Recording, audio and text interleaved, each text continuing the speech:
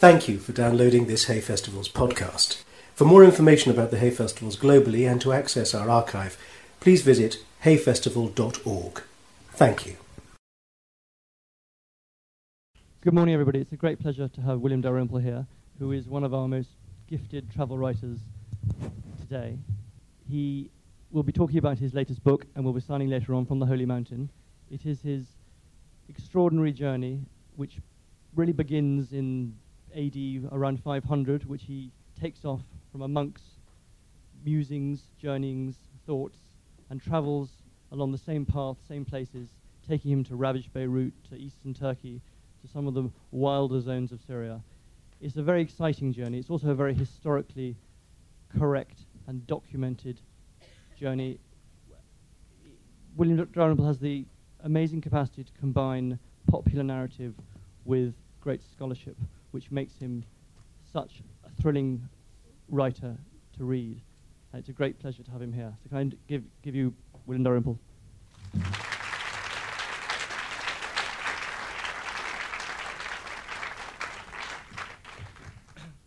Where does historically correct come in relation to politically correct? I'll just start off by reading the opening of the book and then go on to the lecture.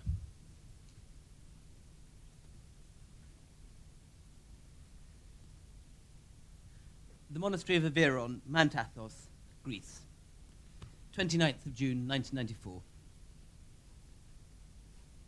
My cell is bare and austere. It has white walls and a flagstone floor. Only two pieces of furniture break the severity of its emptiness. In one corner stands an olive wood writing desk, in another an iron bedstead. The latter is covered with a single white sheet, starched as stiff as a nun's wimple. Through the open window, I can see a line of black habits, the monks at work in a vegetable garden. A monastic chain gang hoeing the cabbage patch before the sun sets, and the wooden simandron calls them in for prayers. Beyond the garden is a vineyard, silhouetted against the bleak, black pyramid of the Holy Mountain. All is quiet now, but for the distant breaking of surf on the jetty, and the faint echo and clatter of metal plates in the monastery kitchens. The silence and solemnity of the place is hardly designed to raise the spirits, but you could hardly find a better place to order your mind. There are no distractions, and the monastic silence imposes its own brittle clarity. It's now 9 o'clock. The time has finally come to concentrate my thoughts, to write down as simply as I can what has brought me here, what I've seen, and what I hope to achieve in the next few months. Open on my desk is the paperback translation of The Spiritual Meadow of John Moschos, the unlikely little book which first brought me to this monastery, and the original manuscript of which I saw for the first time less than an hour ago. God willing, John Moschos will lead me on, eastward to Constantinople and Anatolia, then southwards to the Nile, and thence, if it is still possible, to the great cargo oasis, once the southern frontier of Byzantine. In the spring of 578 AD, had you been sitting on a bluff of rock overlooking Bethlehem, you would have been able to see two figures setting off, staff in hand, from the gates of the great desert monastery of St. Theodosius. The two figures, an old grey-bearded monk, accompanied by a tall, upright, perhaps slightly stern younger companion, would have headed off southeast through the wastes of Judea towards the then fabulously rich port metropolis of Gaza. It was the start of an extraordinary 40-year journey that would take John Moschos and his pupil, Sophronius the Sophist, in an arc across the entire Byzantine world, from the shores of the Bosphorus to the sand dunes of desert Egypt. Now, Byzantine caravanserais were rough places, and the provincial Greek aristocracy did not like entertaining. As the Byzantine writer Kekamenus put it, house parties are a mistake, for guests merely criticize your housekeeping and attempt to seduce your wife. So everywhere they went, the two travellers stayed in some of the thousands of monasteries, caves, and remote hermitages which then littered the Middle East. There they dined with the monks and the ascetics. In each abbey, Moschos jotted down onto papyrus accounts that he had heard of the sayings of the stylites and the desert fathers, the sages and mystics of the Byzantine East, before this world, clearly on the verge of collapse, finally disappeared forever. Later, exiled in Constantinople, Moschos wrote an account of his travels entitled The Spiritual Meadow, and the book generated an ecstatic reception across the Byzantine Empire. Within a generation or two, it had been translated into Latin, Georgian, Armenian, Arabic, and a variety of Slavonic languages. It was the greatest travel bestseller in Byzantine history. Now, to us, the world described by John Moschos is not just odd. Its beliefs and values are so weird as to be virtually incomprehensible. It was a world where eunuchs led the imperial armies into battle, where groups of Essex monks were known to lynch and murder pagan ladies as they went through the bazaars of Alexandria in their litters, where ragged, half-naked stylites raved atop their pillars, and where the dendrites took literally Christ's instructions to behave like the birds of the air, and who therefore lived in trees and built little nests for themselves in the branches. Yet for all this, there is a great deal in the period, and in the ideals of Moschos' monks that are deeply attractive. A religious tradition which aims at the purification of the soul through the taming of the flesh, where the material world is pulled aside like a great heavy curtain to allow man's gaze to go straight to God. Moreover, the monasteries where the spiritual warfare took place were fortresses that preserved everything that had been salvaged from the wreck of classical antiquity, so preserving the learning of classical civilization from the encroaching barbarism. Moschos' Spiritual Meadow has an attractive scholar gypsy feel to it, and there is an endearing lightness of touch and sense of humour evident in the stories. One typical tale, one of my favourites, contains a story about a novice from Antinoe in Upper Egypt. When the novice dies, his teacher is worried that he might have been sent to hell for his sins.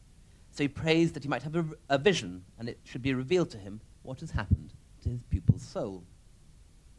Eventually the teacher goes into a trance and sees a river of fire with the novice submerged in it up to his neck. The teacher's horrified, but the novice turns to him saying, "I thank God, O my teacher, that there is relief for my head. Thanks to your prayers, I'm standing on the head of a bishop."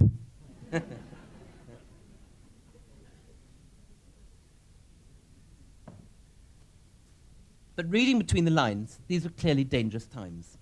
The empire was under assault from the west, from Slavs, Goths, and Lombards, while on the east you had the whole fabric cracking under raids by desert nomads and the legions of Sasanian Persia.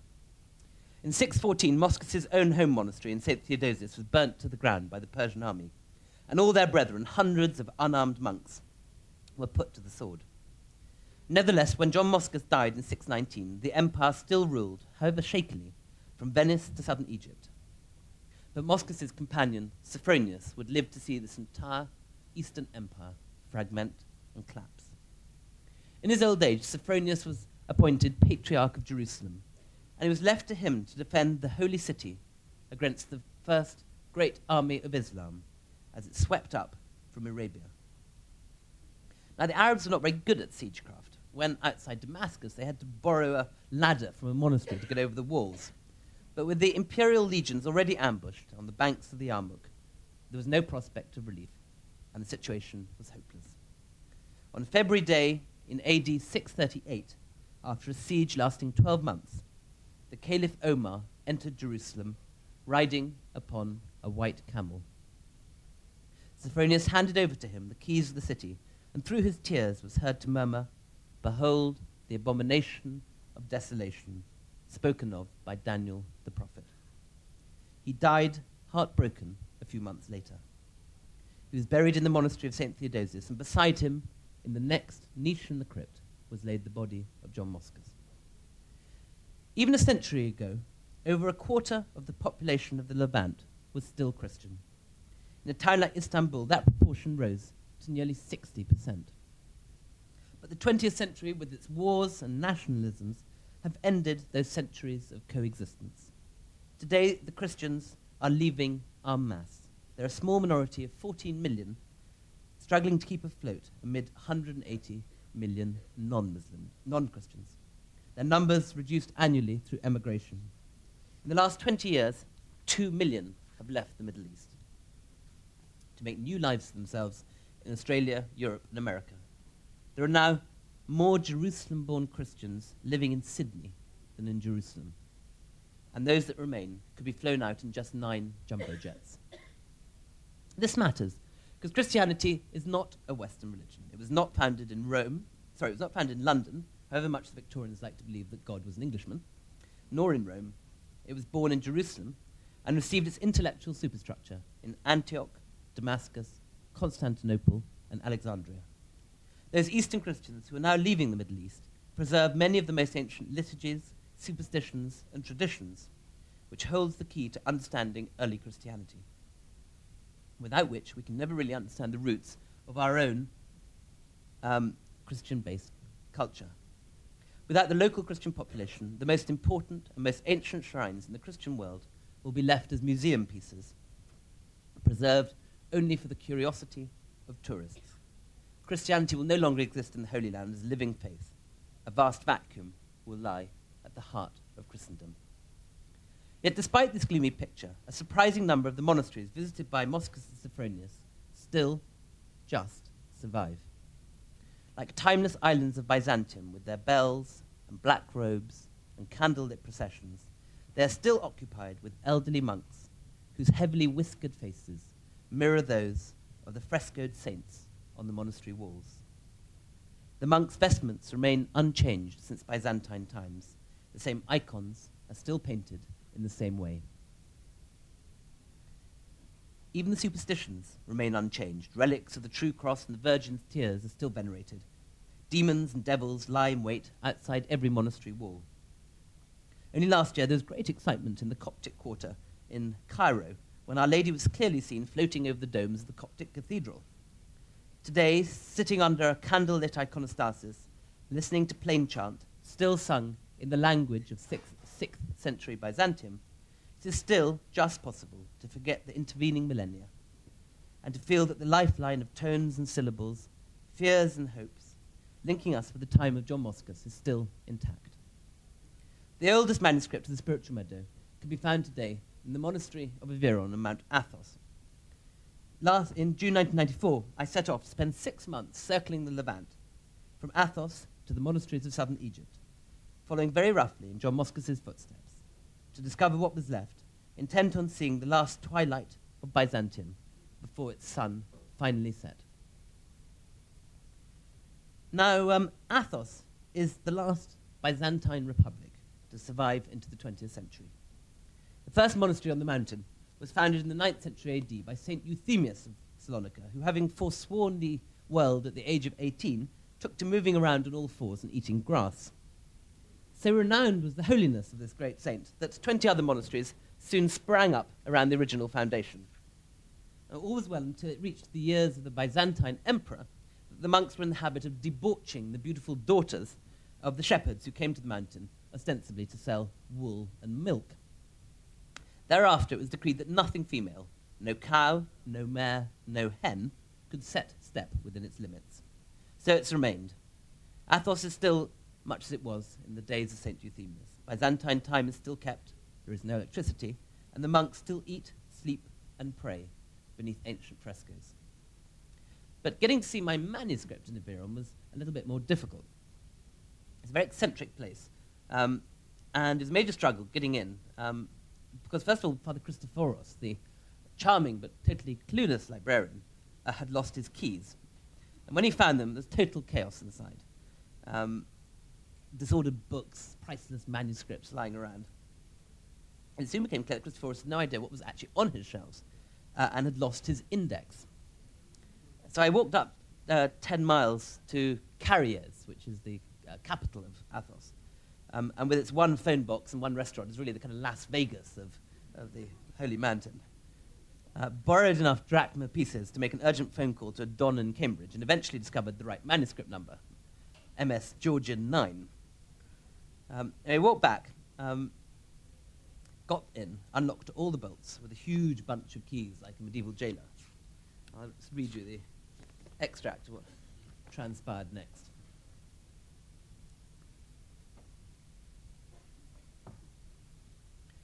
3 locks had now opened without a problem, and eventually, with a loud creak, the 4th gave way too.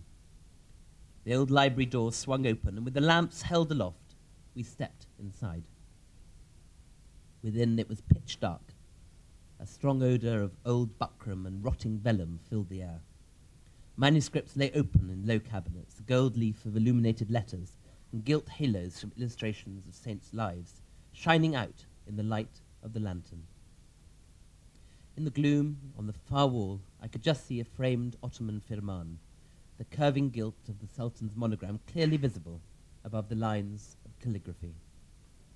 Next to it, like a discarded suit jacket, hung a magnificent but rather crumpled silk coat. Confronted dragons and phoenixes were emblazoned down either side of the late lapel. "What is it?" I whispered. "It's John Zimisces' coat." "The Emperor John Zimisces, but he lived in the 10th century." Christophorus shrugged his shoulders. "But you just can't leave something like that hanging up there," I said. "Well," said Christophorus irritably, "where else would you put it?"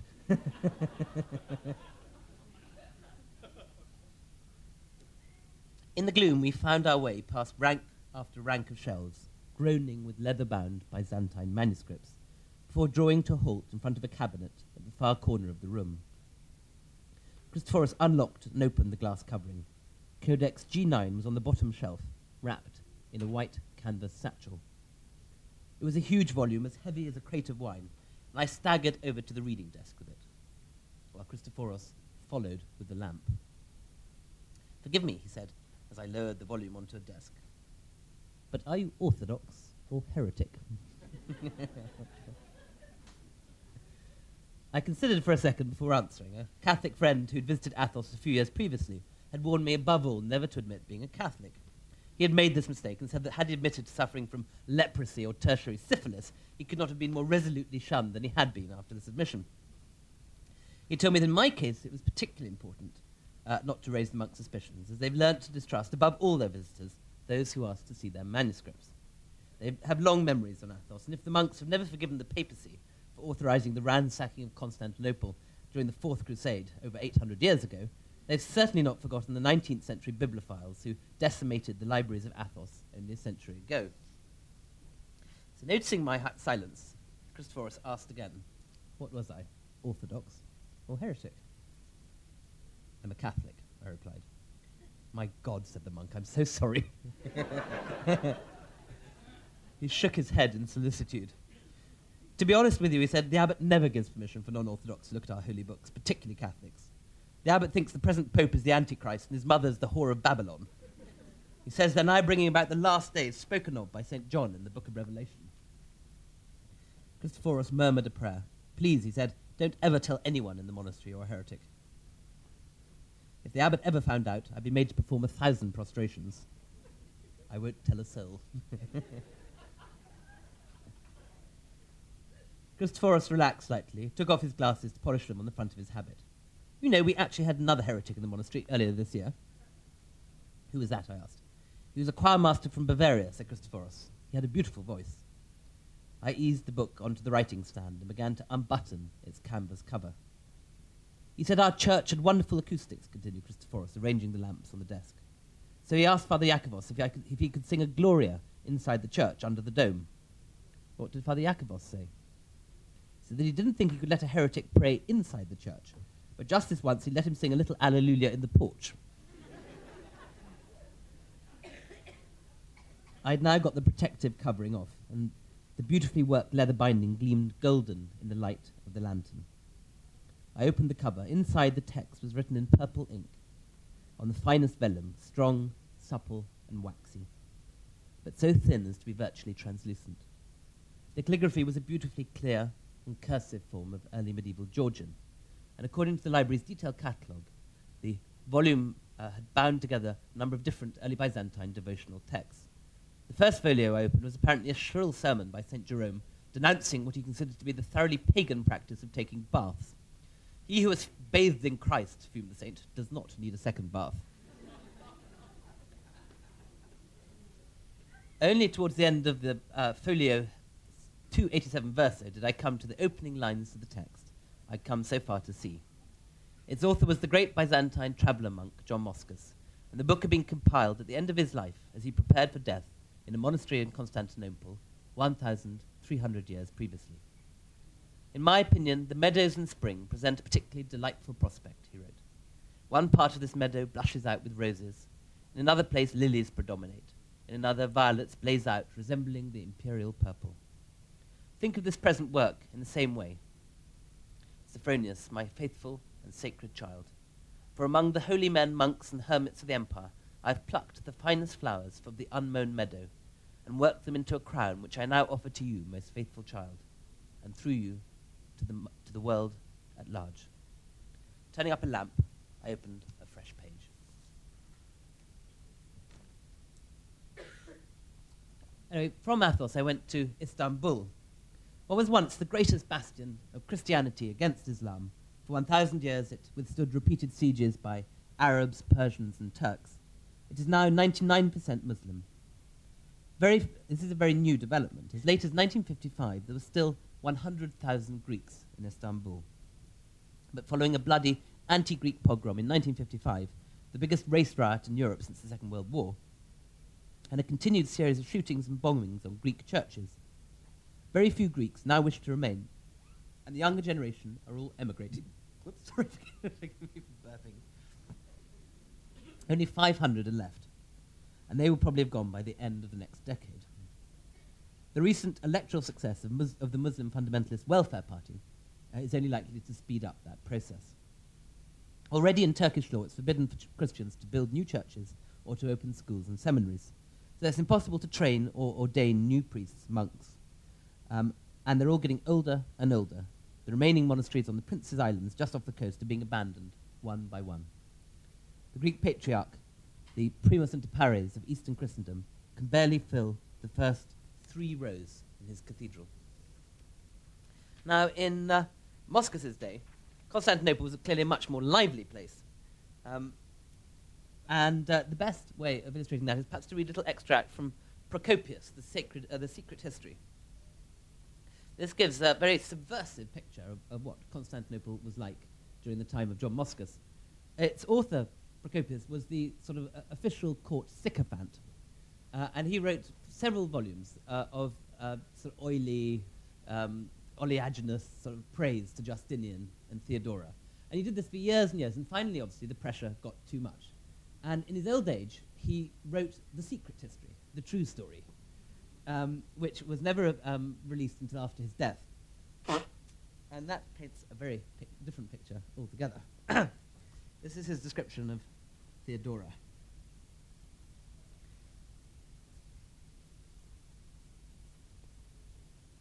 The Empress in her youth was not even a flautist or a harpist. She was not even qualified to join the corps of dancers. She merely sold her attractions to anyone who came along, putting her whole body at their disposal. There was not a particle of modesty in the little hussy, and no one ever saw her taken aback.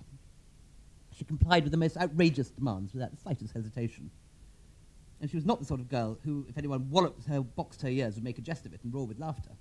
And she would throw off her clothes and exhibit naked to one and all those regions, both in front and behind, which the rules of decency require to be kept veiled and hidden from masculine eyes. It gets better and better. She used to tease her lovers and keep them waiting, and by constantly playing about with novel methods of intercourse, she could bring the most lascivious to their feet. So far from waiting to be invited by anyone she encountered, she herself, by cracking dirty jokes and wiggling her hips, suggestively would invite all who came her way. This is the Empress of Byzantium. Right, anyone who came her way, especially if they were in their teens. Never was anyone given so completely to unlimited self-indulgence. Often she would go to a bring-your-own-food dinner party with 10 young men or more, all at the peak of their physical powers, and with fornication as their chief object in life. And she would lie with her fellow diners in turn the whole night long. And when she'd reduced them all to a state of utter exhaustion, she would go to their menials, as many as 30 on one occasion, and copulate with every one of them. But not even then could she satisfy her lust. It goes on for about 5 pages. I'll read you one more paragraph, then we'll go back to monks. Often in the theatre, in the full view of people, she would throw off her clothes and stand naked in their midst, having only a girdle about her private parts. Not, however, because she was ashamed to expose these to the public, but because no one is allowed to appear there absolutely naked. A girdle round the groins is compulsory. With this minimum covering, she would spread herself out and lie upwards on the floor. Servants on whom this task had been imposed would sprinkle barley grains over her private parts, and geese, trained for the purpose, would pick them off one by one with their bills and swallow them. Back to chastity.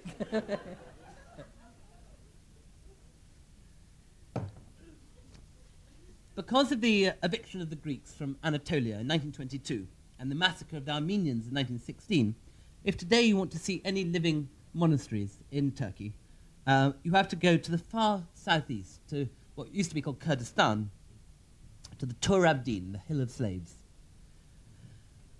They warn you quite volubly about going there in Istanbul, and the day before I left, my hotel receptionist memorably twirled his moustache and said, "Watch out, Kurdistan is like a cucumber. Today in your hand, tomorrow up your arse."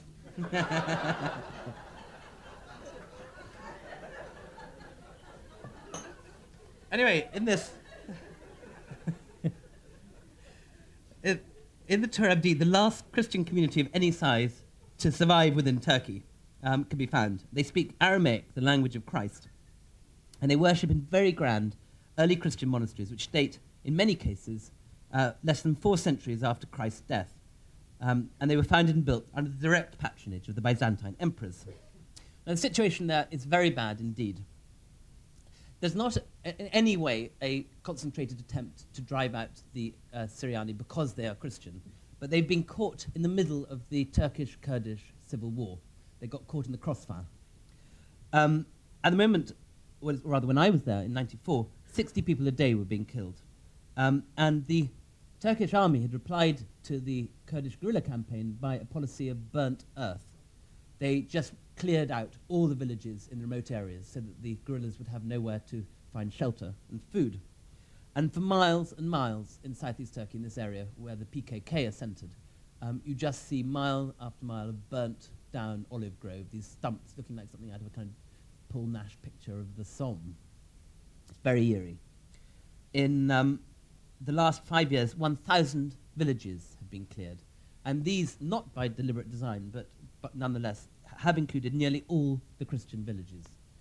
As a result of which, only 500 Syriacs are now left, where as recently as 1960 there were about certainly 15,000. It's a very dirty war, and 50 Kurdish journalists have been murdered or disappeared in the course of the last 5 years. When I was in Diyarbakir, a local Kurdish newspaper editor had a mysterious tumble from the roof of his office. The situation was so tense that newspapers could only be bought from police stations. The Christians are caught in the middle of all this.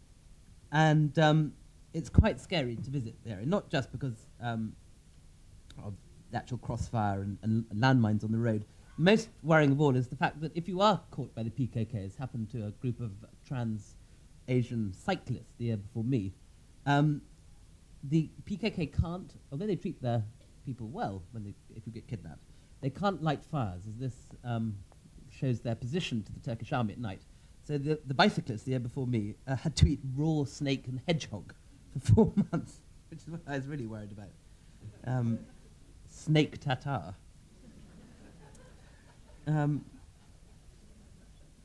Anyway, I eventually got through to Mar Gabriel, and there was a rather sort of gruesome scene outside the front gates because a minibus had landed on a landmine a few months before I got there, and was still the charred remains still standing there outside the monastery gates. And we were shadowed all the way by a car full of secret policemen. And as I turned up, they had this kind of ridiculous sort of succession of sort of intimidating tactics. First of all, a whole bunch of rather sort of three unlikely-looking large Turkish tourists turned up. It was only when their walkie-talkies started crackling in their back pockets that it became clear that they were secret policemen.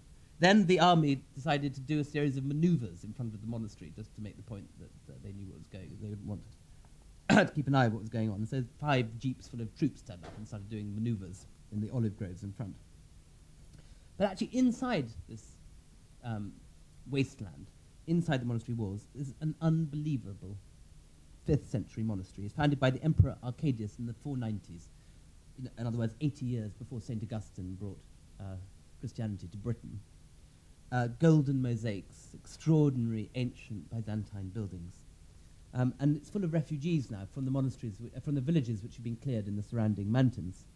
One very sad old priest had said that his village had been cleared and the whole place burnt just a few months before. He'd had a nervous breakdown. He said he couldn't start again, he couldn't forget, and he sort of burst into tears when he started talking about it. It was very sad and very upsetting place to visit. The reason there are Syriacs there at all is because during the First World War, when the Armenians were massacred, the Syriacs took precautions. And before the opening of the First World War, they realized what was happening, what was coming. And they built a series of fortified churches, which they managed to defend throughout the course of the war. Most notable being the church of Ain Wado, which I visited. And I met one old monk who'd been besieged in there during the First World War. He's now 80. And he had gruesome tales to tell of all villages clearing themselves out, 20 families in every living in every house in the village, 12,000 Ottoman troops and 13,000 Kurdish irregulars surrounding this place. And by the end, it's classic sort of siege stuff, they're all eating rats. But they survived. And that is why, to this day, you still find this Christian pocket in southeast Turkey, when all the Armenians, all the Greeks, who for centuries were a quarter of the population, at least in that part of the world, have gone. Anyway, this last Christian pocket will no doubt disappear within the next 10 years. There's only 500 left.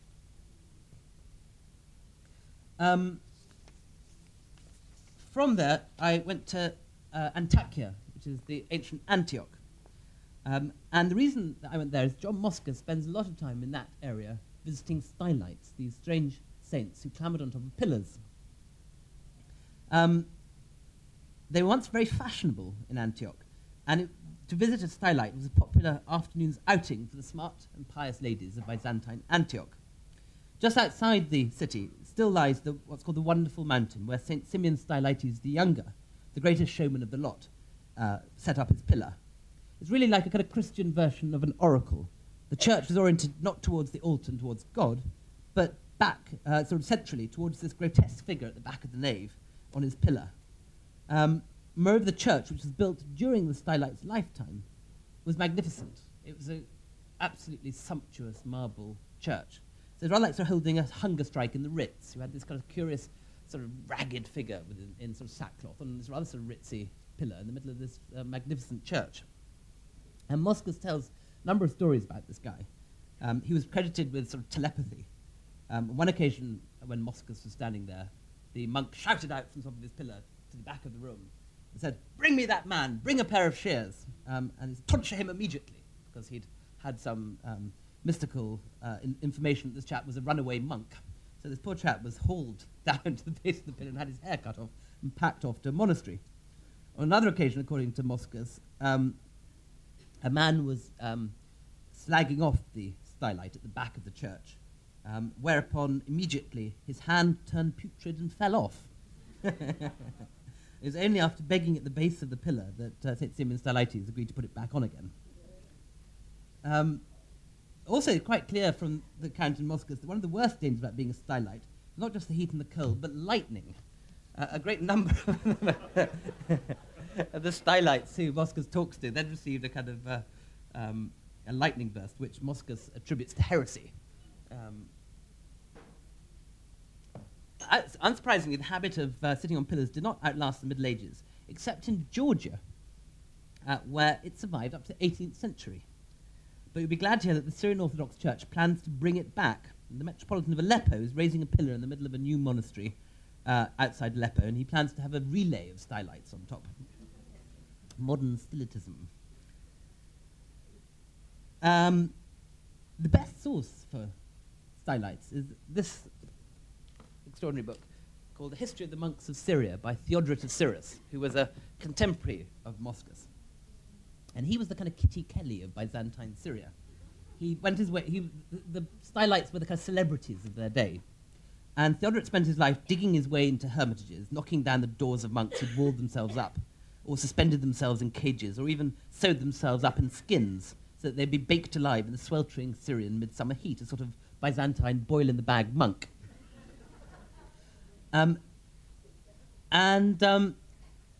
Simeon makes it clear that, this was really a sort of big time, these guys. It was rather like sort of Van Morrison coming to Hay. As St. Simeon's fame circulated, everyone hastened to him, not only the people of the neighbourhood, but also people many months distant, some bringing the paralysed in body, others requesting health for the sick, and they begged to receive from him what they could not receive from nature. So with everyone arriving from every side and every road resembling a river, one can behold a sea of men standing in that place.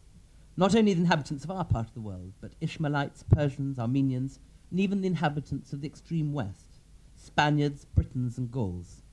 Of Italy it is superfluous to speak. It is said that the man became so celebrated in the great city of Rome that at the entrance to all the workshops men have set up small representations of him to provide some sort of safety and protection for themselves. And things got quite desperate at some stages. There was such competition for relics. If you had a relic, you could attract all sorts of pilgrims to your cathedral. And you became, it was rather like having it was like having Van Morrison at Hay. I mean, you get twice, no one's come to speak to hear writers bang on.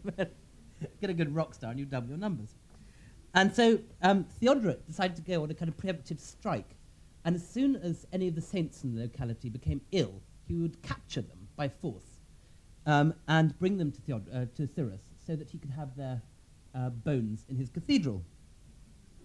But other people also had the same idea, and this is an account of a battle to try and get the body of this poor saint who was dying. When St. James of Cyrestica became ill, many men from Cyrus came together from all sides to seize his body, and all the men of the town, when they heard of it, hastened together, soldiers and civilians, some taking up military equipment, others using what weapons lay to hand. Forming up in close order, they fought by shooting arrows and slinging stones, not to wound, but simply to instill fear. Having thus driven off the local inhabitants, they placed the saint in a litter, while he was quite unconscious of what was happening, and he could not even feel his hair being plucked out by peasants. Anyway, they set off to the city. Then the guy wakes up. After 3 days had passed, in the evening, he asked where he was. On being told, he was extremely vexed, demanded to be taken back at once to his mountain. There's this great competition for these guys. In Syria, there are not so many living monasteries these days. One is Sednaya, where there's a shrine to the Virgin, where there's a famous image supposedly painted by St. Luke. And it's still a great centre of pilgrimage. And it's a very interesting place because as many Muslims visit it as Christians. And this, of course, is an old tradition in that part of the world. During the Ottoman Empire, there is a terrific tradition of coexistence among the different religions in that part of the world. Multiculturalism, which we sort of hold up today as this uniquely Western ideal of different traditions all mingling together, was very much the way of life in the Ottoman Empire. Jews, Christians, different kinds of Christians, Muslims, would all live together. And you still find in places like Syria this tradition surviving. And Christians and Muslims come in equal numbers to this shrine. And barren women spend a night in front of the altar and are supposed to conceive miraculously. Not, I hasten to add, because of any kind of monkly intervention, but through the workings of the miracle of the sacred icon. And the most bizarre people turn up at this place. When I spent the night there, there was a picture in my guest room of these astronauts. And I asked, what these guys were doing there. And it turns out they were Syrian astronauts who'd gone up to the space station Mir, courtesy of the Russians. I said, why did they come here? Were they giving the nuns a lecture on space station Mir? And the abbess looked at me with sort of horror. I said, no, they came here, brought a sheep and slaughtered it for the Virgin. Astronauts. Anyway, on to Palestine. In Israel and the West Bank, the Christian presence is nearly extinguished. In 1922, when the British took over Palestine after the collapse of the Ottoman Empire, nearly a tenth of the population were Christian Arabs. They were wealthier and better educated than their Muslim counterparts and owned almost all the newspapers, filling a disproportionate number of the senior jobs in the mandate civil service.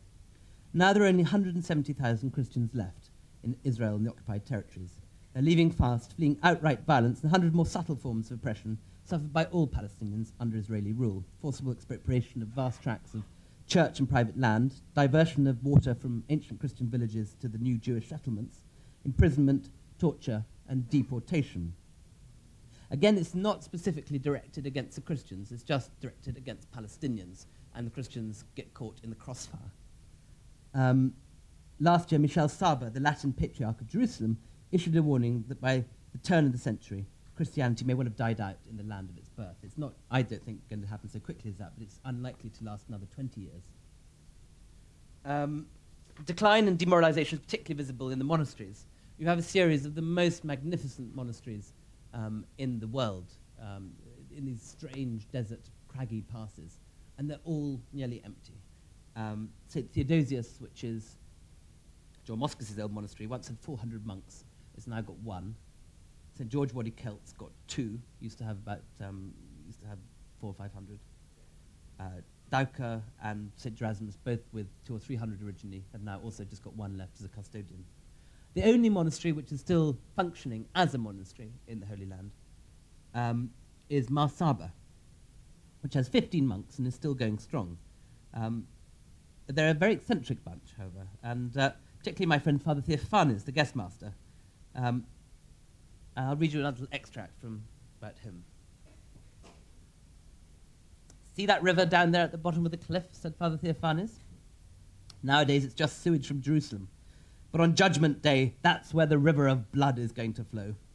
It's going to be full of Freemasons, whores and heretics, Protestants, schismatics, Jews, Catholics. More ouzo? Please. The monk poured a thimbleful of spirit into a small glass. When I gulped it down, he continued with his apocalypse.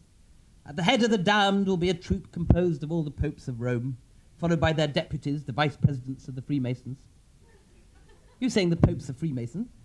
A Freemason, he's the president of the Freemasons. Everyone knows this. Each morning he worships the devil in the form of a naked woman with the head of a goat. Actually, I said, I'm a Catholic. Then, said Father Theophanes, unless you convert to orthodoxy, you will follow your pope down that valley through the scorching fire. We will watch you from this balcony, he added. But of course, by then, it'll be too late to save you. Mar Saba was once famous for its scholarship, but you'd never guess that talking to the monks today. So, you're a writer, are you, said Father Theophanes, when he brought me my supper on a tray at the end of Vespers. I've stopped reading books myself. The Divine Liturgy contains all the theology I need. Once you've read the Word of God, I can't see the point of reading anything else. Ah, but they say books are like food, pointed out Father Evdokimos, the deputy abbot. They feed your brain. But Father, said Father Theophanes quietly, monks should try to eat as little as possible. It was nearly dark. As we talked, Theophanes took out a box of matches and began to light a pair of battered old paraffin storm lanterns. There's no electricity in Mar Saba. What did you do before you became a monk? I asked Theophanes, as he sat trimming the wicks. I was a policeman in Athens. I came here for the first time on pilgrimage. As soon as I saw this monastery, I recognized it as my true home. Since then, I've been back only once, but I hardly recognized my old city. There were so many new buildings and new crimes.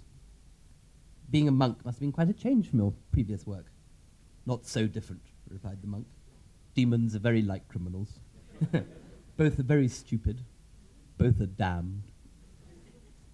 Over the course of the week, Father Theophanes raved on intermittently about the Freemasons, how they'd masterminded the ecumenical movement and invented the supermarket barcode. But there was something in The Guardian last week. There was a procession in Athens about people protesting against the barcode, saying that it was the invention of the devil. So it isn't just Father Theophanes, this thing.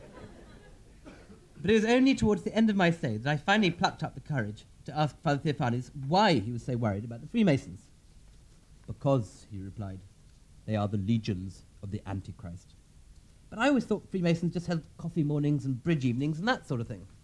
Bridge evenings, said Father Theophanes, pronouncing the word as if it was some sort of satanic ritual.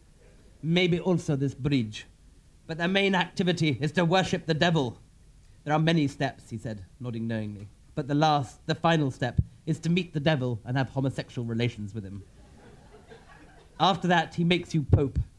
Or sometimes the President of the United States. The President of the United States?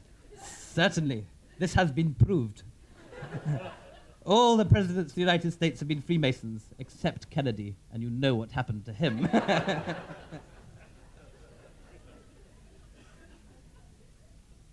Anyway, on to Egypt. Egypt has got the largest Christian minority of any Middle Eastern country, and today there are 8 million Copts living in Egypt. They are the descendants of the ancient Egyptians. They've never intermarried with the Arabs, and for this reason they still preserve their distinctive physiognomy, the physiognomy of the ancient pharaohs. Copts are monophysites, and thus in the eyes of Father Theophanes they're damned. I'm sure a view that John Moschos would have shared. But Copts are more immediate worry today isn't so much damnation as the fact that they're sporadically persecuted. They're protected by the government up to a point, but they're under bitter assault from the resurgent Muslim Brotherhood and the Jamaat al-Islamiyah. Yet today, oddly enough, in the tense atmosphere, the Coptic monasteries have never been fuller. Just as the great blossoming of the monasteries in Eastern Christendom took place in the uncertain days of the end of classical civilization, so now the Christian villages of Upper Egypt are dying. Sorry, now as the Christian villages of Upper Egypt are dying and the monasteries are growing fuller than ever. Like the last bright flickerings in a long-lit lamp, Egyptian monasticism is undergoing what may well be its last ever spiritual renaissance. To see the more optimistic side of things, it's best to visit St. Antony's in northern Egypt. It's the oldest monastery in the world, founded at the early 4th century when St. Anthony fled here to escape the attentions of a stream of admiring Greco-Roman intellectuals from Alexandria. Through no fault of his own, St. Anthony had become the darling of Alexandria's fashionable intelligentsia, who revered him for his earthly asceticism and his reputed power over demons. Like modern London literati falling over themselves to become biographers of First Division footballers, the Alexandrian intellectual establishment turned up in streams at St. Anthony's cave, causing the baffled hermit, who had initially retreated into the sand dunes with the express intention of avoiding other human beings, to flee from his admirers further and further into the desert. So at each case he'd set up hermitage in some very remote spot. He'd get a huge stream of intellectuals from Alexandria coming to admire him, and off he'd go further into the desert.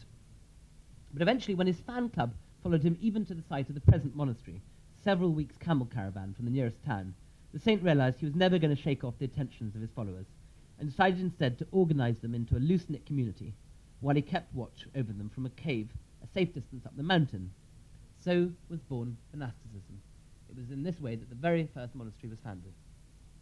No one disputes St. Anthony's claim to be the oldest Christian monastery in the world, and the present buildings still show all the signs of being an experimental prototype.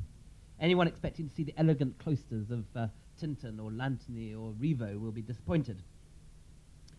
It's an amazing place. It is very much in a time warp, and it's full of contemporary miracle stories. The monks tell you about exorcisms, miraculous healings, and ghostly apparitions of long-dead saints. I remember one conversation with Abuna Dioscorus, the guest master. See up there, he said, in June 1987, between those two towers on the Abbey Church, our Father St. Anthony appeared, hovering there in a cloud of shining light. You saw this, I asked? No, said Father Dioscorus, I'm short-sighted. He took off his spectacles to show me the thickness of the glass. I could barely see the abbot at supper when I sit beside him. But many other fathers saw the apparition. On one side of St. Anthony stood St. Mark the Hermit, and on the other was Abuna Justus. Abuna Justus? He's one of our fathers, used to be the sacristan. So what was he doing up there? He just departed this life. Officially, he's not a saint yet, you understand, but I'm sure he will be one soon. And then he said, but you won't believe this. And I thought, what's coming next? Flying nuns or levitating relics? He said, you won't believe this. But we had visitors from Europe 2 years ago, Protestants, who said they didn't believe a word of this.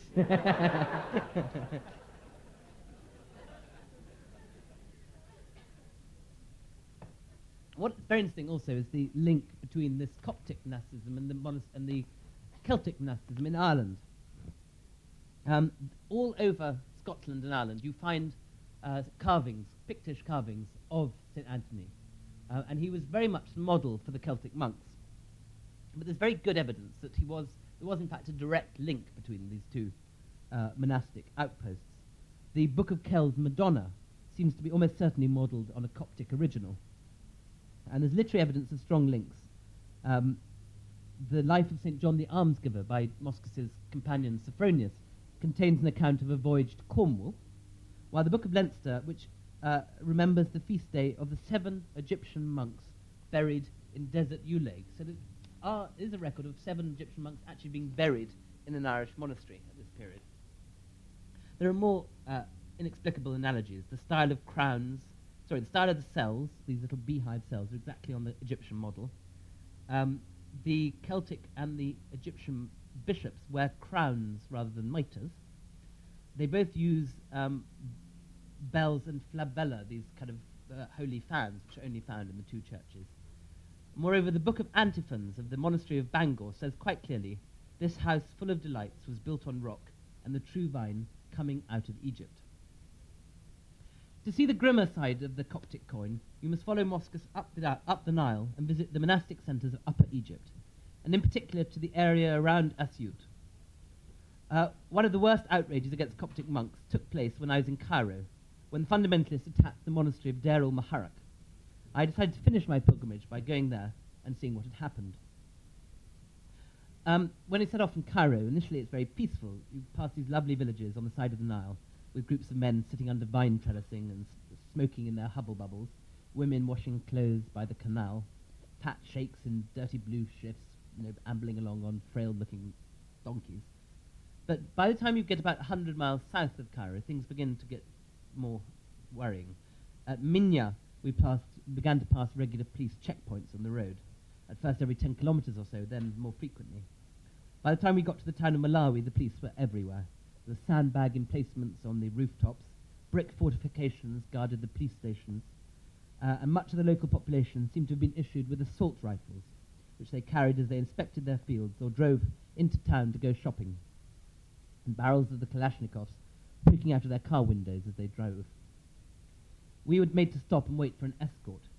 We expected a single old conscript with an ancient old gun. What we got, rather alarmingly, were 8 heavily armed paramilitaries in a souped-up Japanese pickup, all armed with Kalashnikovs, and with which we had to struggle to keep up. Every time we neared a village, the driver would increase his speed, and while the guards would load their rifles, balance on the back flap, and search the rooftop for snipers. Before long, we reached Sanabu, which the Gamat al-Islamiyah had attacked 2 years before, initiating the current militant campaign. On that occasion, 3 convoys of guerrillas had swooped down one early morning on a Coptic Christian hamlet. By the time they withdrew, 12 Copts had been hunted down and murdered in their fields. The Coptic high school headmaster had been shot dead in front of his pupils, and a Coptic doctor had been riddled with bullets as he opened his surgery. From Sanabu, we went on to Deir al-Muharraq, which was the monastery which had been attacked a week earlier. The burnt monastery is said to have marked the resting place of the Holy Family when they fled to Egypt. But 6 days before our visit, it had been famous for a less salubrious event. 3 monks and 2 laymen had been shot outside the monastery wall when they'd come to talk about getting married in the monastery. I asked the monks, do none of the monks want to move to a safer area, if only for the time being? No, said the monk who showed us round, Amba Beyman. This is a holy place for us. There have been Christians here since the Holy Family took shelter from King Herod. In the dreams of some of the fathers, the Holy Family is still seen wandering around here. As monks, we should overcome evil, not let evil overcome us. This is a place of visions. We cannot ever leave it. And that attitude is typical of the whole Eastern Christian world. Despite it, though, it is nearing its end. There's maybe 5 years left for the Syriacs in eastern Turkey, maybe 15 to 20 years for the Palestinian Christians. Egypt, no doubt the monasteries will last longer because of the sheer number of Copts still left there. But in the long term, their prospects are pretty grim, particularly with the growth of ultra-militant Islam in the south. When I started the journey, I assumed that the causes of the flight would basically boil down to the rise of Islamic fundamentalism in the area, but it was much, much more complicated than that. And it's much more interesting. There's a great variety in the causes which have caused the flight of the Eastern Christians. In Istanbul, the Christians being, the problem is nationalism. The Greeks and Turks don't get on, and so the Greeks are leaving. In Syria, the Christians are all right because Assad is a Alawite. He's from a minority, and he effectively rules through a coalition of minorities. So the Christians have a privileged position in Syria. In Lebanon, the Maronites lost the civil war, which they partly helped bring about through their own intransigence. They are now immigrating. In Israel and the West Bank, the problem again isn't so much that the Palestinian Christians are Christian, but that they're Palestinians. They're Arabs and Jewish state, and so they're in the way of Zionism.